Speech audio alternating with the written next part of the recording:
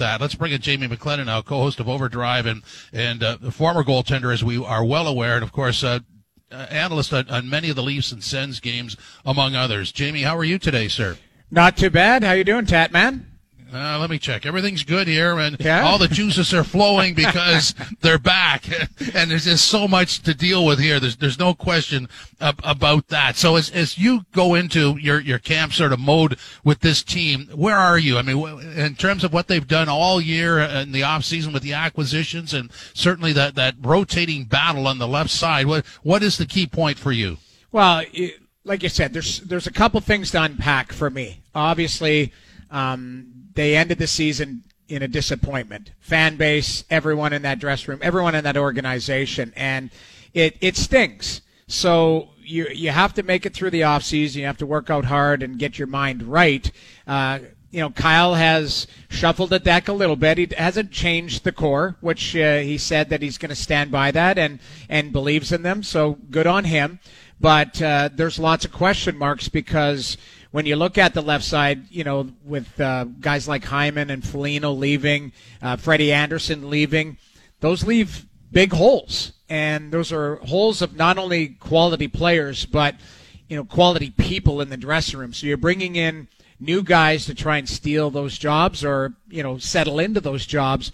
And they have to acclimate themselves to this climate very quickly and settle into the group. So there are question marks, but, I didn't think anything would be said today that would be out of the ordinary.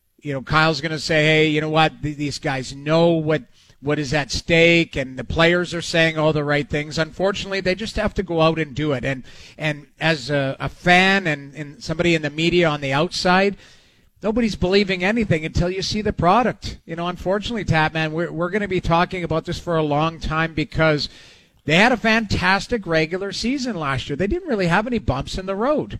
No. For the most part, they were in first place in the Northern Division for pretty much the whole season. And then they hit the ditch up 3-1 against Montreal, and they had about a bad week.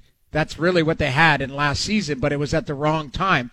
And how do you make up for that? Well, you've got to, right from the drop of the puck, be a focus group. So that's what I'm looking for right now. In a funny sort of way, and it was an altered state, you could look at last season as 3 games in Edmonton, 3 games against Montreal, and somewhere, because the contrast of those 6 games is so remarkably drastic, somewhere in between is the real story, isn't it? Sure. Now, you win 3 games in Edmonton, and I think people were very excited about that, going, you know what, Edmonton's a really good team, but the Leafs won kind of the right way. You played well, good defensively, there's shutouts, there's 3 different goalies that played, for crying out loud. That's the crazy part. Like, we forgot that Hutchinson played a game in there too. So, it's a good benchmark. And in the end, Edmonton ended up 5 points behind the Leafs in the standings. So, you can point to that series. But there were other things throughout the season where, maybe they had some resilience or just kind of scored their way out of it, or their top players grabbed the team and was like, yeah, not tonight. We're going to win this game even though we're not having a game. There were some positives and negatives throughout the whole season. But, ultimately, the biggest challenge is when they got pushed back. Their big boys didn't really respond, and that's unfortunate because, you are going to get pushed in the playoffs. You are going to be pushed at certain situations. And I know, listen, the injury to John Tavares had a ripple effect. It really does. You take one of your best players, your captain, out of the lineup in such a jarring fashion. I don't know where you were when you were watching it. I was sitting on my couch, and I stood up. I don't know why. I'm usually a pretty mellow guy watching games and stuff. But watching that, I stood up and kind of went for like a walk watching the TV to see how he was going to be. So I can't imagine, being in that building, having to battle back. And I'm not using that as an excuse whatsoever. Injuries happen all the time. But, it was a jarring injury at a really tough time. And, that's a voice they probably could have used in the dressing room in those last 3 games when Montreal ended up coming back in the series. Yeah, I mean, clearly, it made everybody on the ice sick to their stomach. I mean, the pit of your stomach was, and anybody watching would have felt the same. So it had a jarring effect on both rosters, and certainly for the Leafs. That, very early in that series, that's a fork in the road. They did overcome it, but I think I would agree with you. When push came to shove at the end, they needed JT to help them get through those 3 games where they just couldn't find it. Yeah, you needed guys like that. You needed somebody. And I'm not just like I look through the league all the time, and Edmonton was in the same scenario. Edmonton was playing pretty well against Winnipeg. Like, you forget they got swept, but 3 of them, I believe, were in overtime. Like, those were games that could have gone either way. And the one game where they were up 4-1 and they couldn't find a way to get it done. And leadership is a big thing. Been there, done that type of stuff. When you see Edmonton brings in a guy like Duncan Keith, a lot of that is for the room. A lot of that is for leadership. A lot of that is to settle down a young defensive core and a bench when maybe things are reeling. And, John Tavares would have, might have been that voice on the bench to settle guys down or dig in himself in a scenario where it was getting away from them. But ultimately, Tatman, we look at this team. We look at Matthews. We look at Marner. I'm not worried about them. I'm not worried about William Nylander or John Tavares. What I am worried about is after those guys. Who is going to, contribute to the depth of this group consistently so that it just doesn't fall on 3 or 4 guys every night. And if they don't get it done, then they have no chance of winning. And that's where you've got an opportunity for guys like Nick Ritchie and Andre Cachet and, the left side, Nick Robertson, to step up. I don't know if any of these PTOs will be worth anything. The Gusev kid is a pretty good player. I think Ho-Sang is a storied player, but I don't know if he's got anything at the NHL level consistently. But there'll be some answers, or some questions answered very soon here with training camp and how it unfolds. Yeah, I mean, the PTO guys, Gusev specifically, I mean, they're not tied to the Leafs, so somebody could offer them a contract, and the Leafs don't have any say. All they could do is counter it if they want to, or just let him go. So, I mean, that's sort of a long-range thing. I'm interested on the left side because Kasha, you said Ritchie, Bunting, and Robertson, and there's others. I don't know exactly long-term where Kerfoot fits in. There's a lot of sort of possibilities here. What is a dream scenario for you? A dream scenario is somebody that finds chemistry with that top 6 group right away. Now, we know that most of the league is in pairs. So if you're looking at Matthews and Marner and Tavares and Nylander, what those guys need is a complementary player that can get them the puck, that can't be an anchor. And I know we love Joe Thornton, but I thought there were nights where Joe Thornton was an anchor instead of somebody who helped that line. And it's unfortunate. The speed of the line was at a lot different pace than Joe. Joe's a thinker. He likes to slow the game down. He likes to control the puck and distribute. And, when you looked at him playing with Austin and Mitch, especially kind of down the stretch, those guys were at a different level as far as pace, and it didn't work. Most nights they were trying to find a spot for him. So, I look at chemistry early on. Like Bunting can skate, and he's a guy who's a bit of an agitator and likes to go to the net. So, is he a poor man's Zach Hyman? Is he a guy that left-handed shot naturally can play the left side? Go in there and get the puck and know his role to just get the skilled guys on his line the puck. Can Nick Ritchie do that? He's a big body, and he's a little bit what this team has been dying for nightly. When you look at Foligno's a class quality player. He didn't really settle in as a Leaf because of the injury, but I look at Nick Ritchie is kind of a wild card because he's big, he's mean, and he can play on the power play. He's got some hands, and he can play physical and buy some space for his line mates. So he's a guy that I circle as to could be a real wild card on that left side, depending on who he settles in with, whether it's Tavares and Nylander or if he gets a look with Matthews and Marner. I'm going to go back to the left side again. I mean, sure. Really looking for slivers of Zach Hyman and everybody. A guy who plays with pace, good puck pursuit, good compete level. Is this kind of a different version of a left wing lock? Well, yeah, I mean, from a systematic approach, what you do, I mean, left wing lock, especially in the neutral zone, is just where you're forcing the puck. But I look at it as if that's the side, if your left winger is going to be that type of player, then really it's how you settle in with the group, because it doesn't absolve Nylander for going and winning a loose puck battle in the corner. That's still his job. John Tavares is as strong on the puck as anybody in the National Hockey League. He's a horse, and he wins loose puck battles all the time, and he's got a strong stick. It's about how that player settles in with those guys on that particular night, and from a chemistry standpoint. There were nights that Galchenyuk looked like he was all right playing with them. He looked like he had some confidence. He looked like he wanted to settle in and do some grunt work for those guys. And then, unfortunately, what happens with Galchenyuk, and I think the Leafs saw it too, is there were one or two critical mental errors that Galchenyuk would allow to creep in his game. And unfortunately, one was the turnover to Caulfield in overtime in the playoffs, which was a really poor decision to curl back and make that play.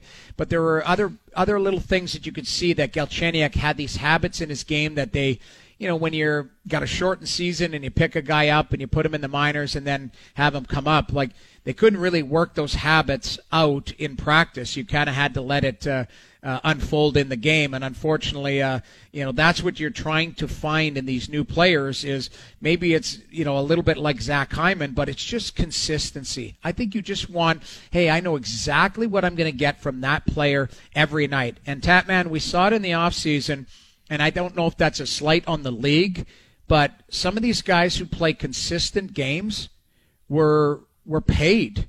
Barclay Goodrow, the Rangers, overpaid for him. Blake Coleman goes to Calgary. That would be viewed as a slight overpay on term. And then you look at Zach Hyman going to Edmonton. These players aren't, 100-point players, but what they were is consistent players. And teams were looking for good quality people to add into their lineup that could add to the depth of their group. Edmonton, I know, wanted that consistency. Same thing with Calgary with Blake Coleman, who's really good on the penalty kill and can play a top six role and actually can play his offside as a left-handed shot. And same thing with Goodrow, a big, mean guy. The Rangers wanted to address their lack of physicality and lack of accountability with the teams that they play against. You add a guy like Goodrow, you add a guy like Ryan Reeves, nobody's going to push around the Rangers anymore. So that's the type of thing that they identified.